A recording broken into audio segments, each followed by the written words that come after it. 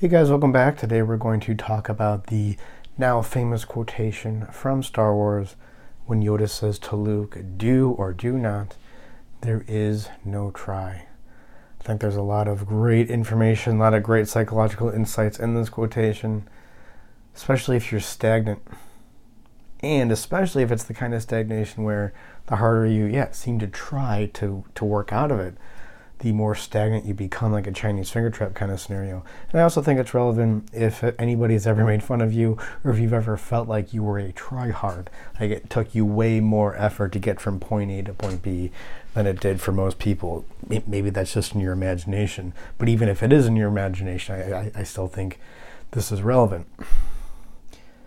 And yeah, it's a famous quotation. And so people have analyzed this before, and the consensus seems to be what it means when you say "I'll try" is it means you're not really committed to do whatever the task at hand is.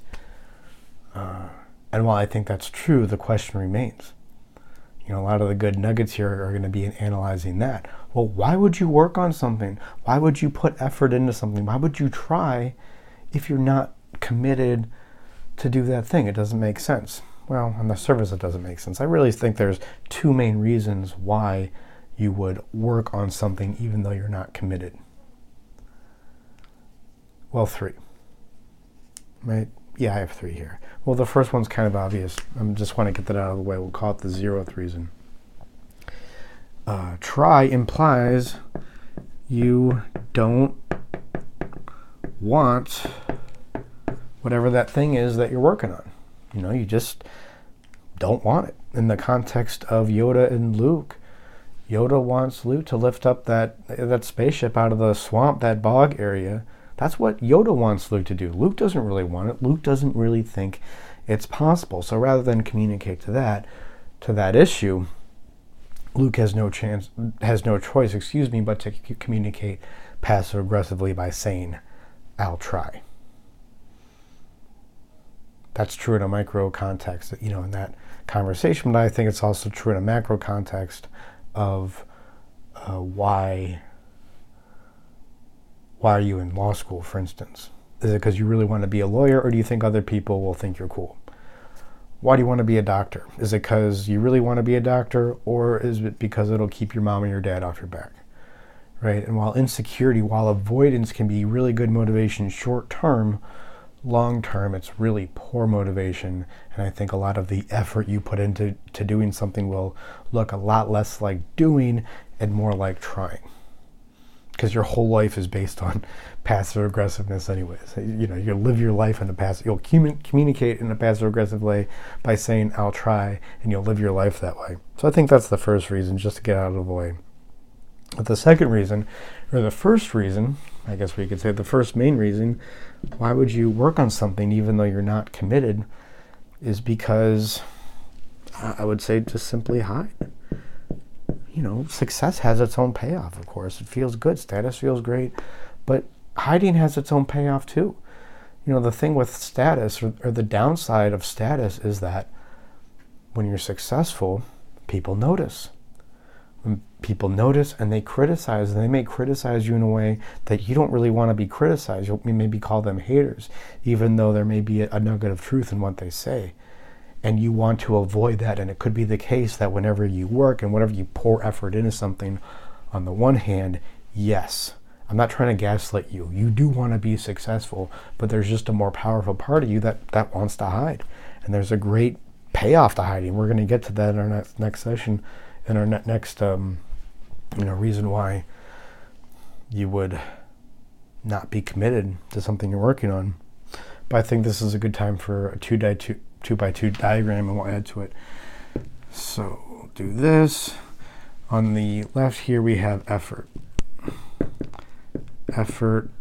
This is low effort, and this is, we'll call it high effort. Effort's more of a continuum, right? But whatever. And here we have what this would be, not avoidance, right? This would be unhealthy avoidance. You're not really working to get the thing that you really want. And here would be, what's the opposite of avoidance? Of course, confrontation. So if there's low effort and you're avoiding, I mean, this is the burnout. Not really doing anything with your life. What if there's low effort, but you're confronting whatever the issue is? Well, you're just not thinking about it. I mean, it's a big goose egg here. You know, something I think of here is architecture. I'm not an architect. But I'm somewhat interested in it, so I don't know if it's the best example.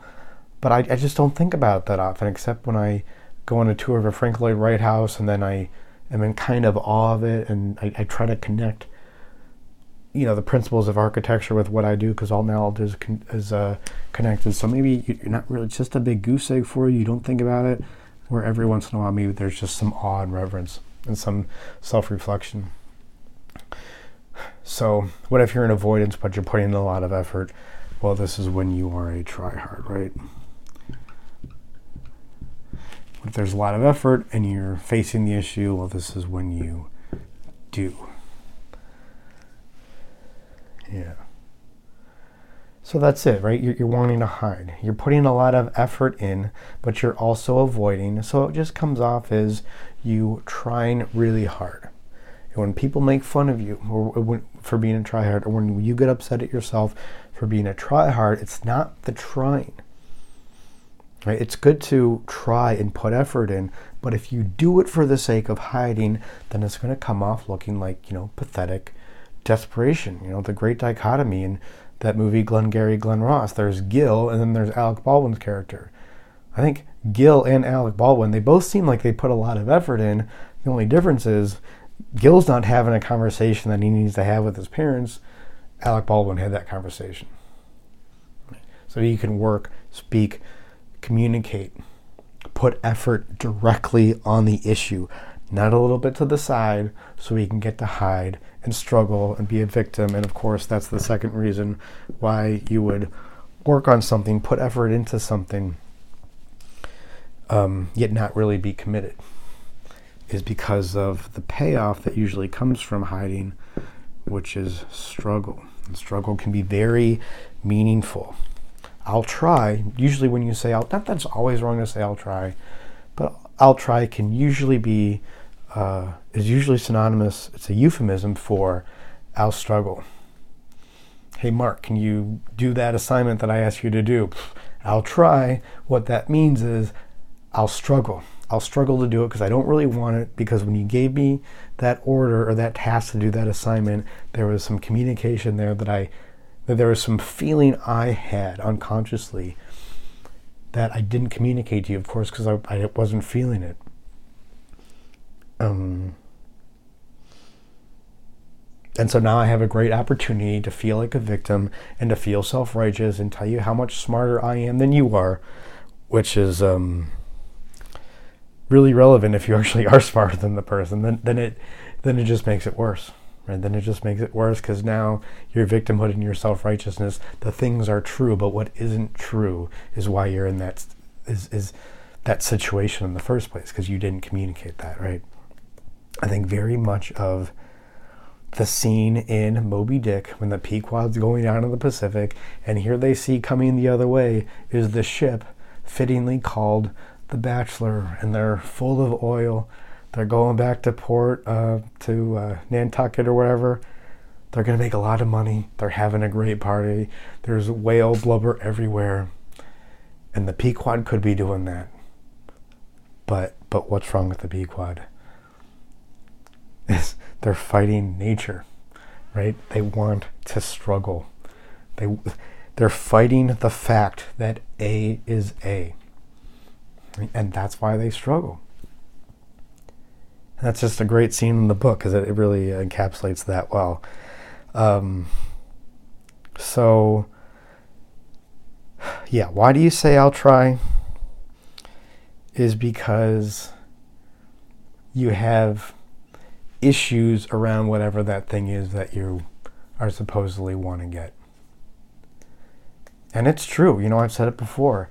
If you want something, and you really want that thing for its own sake, that's the key. If you want that thing for its own sake, you will get it. You will get it. Otherwise, you wouldn't want it. You wouldn't even think to get it unless you wanted it for its own sake. Now, when you start to want things for secondary payoffs, and you think it's like it becomes a pretense of something else, like maybe going to law school or medical school. Not that these things are wrong, but I see very serious young men get into these paths in life because there's a pretense to it, and life becomes a huge struggle for them. They're caught trying a lot. That may not be because they're dumb or anything like that, but they just don't really want that thing. You know, why do you want the money? Is it because you think it'll make you look cool, or is it because it's an end in itself, or it's a means to some other end that you really care about? Right? That's a huge difference. Why do you want that girlfriend? Is it because you think other people will now think you're cool if you get a girlfriend who looks a certain way? Well, there's just going to be a lot of trying, a lot of struggle, because you're constantly going to be at war with yourself. And once you clear up those issues, I think that's it. That's all I wanted to say. Yeah, and this feels unfair. This really feels unfair. It must have felt really unfair to Luke when Yoda said, "Do or do not, there is no try." But where trying is way more than enough? You don't even have to try. All you got to do is try to try. And of course, I'm talking about therapy. Therapy is not about do or do not. If it is, then that's not really therapy. It's just a coach. It's a self-help book. Therapy is about trying. Can you try to show up? Can you try to talk through your emotions in a particular way? Can you try to focus on the main issue in your life? Can you try to focus on the unconscious pattern in your life that leads to whatever problems are presenting out there, that leads to your symptoms that you think are the problem, though not really your problem? When you show up to group, can you try to listen to what other people say in the group, which is really the benefit of group? Can you try to be open to feedback? Can you try to try? That's all you got to do. Then you go there to therapy, you learn how to communicate, you learn how to speak directly to the issue, you learn how to feel feelings, emotions, thoughts, no matter who you're around, your own feelings, emotion, thoughts. You'll get to that place. Just have to try to get to that place, and you don't have to try that hard when you do it correctly, and eventually you'll just find yourself going from try hard to doing, or maybe you've been trying hard for so long you just realize, I'm not going to get any girls doing this, I'm just going to be a burnout. You're going to get a lot more girls, being a burnout. Probably not the right kind of girls, right? But yeah, and that's what I can help you with here, right? I want, if you find yourself trying, and that's all you can do, well, go to a place where trying is more than enough, and we'll get you here. We do free consultations, but I think more important, if you just want to learn more about the therapy that I do, go to joinanimus.com/feature. There's a video there that explains things. And remember, there's no use trying, because there's nothing to try.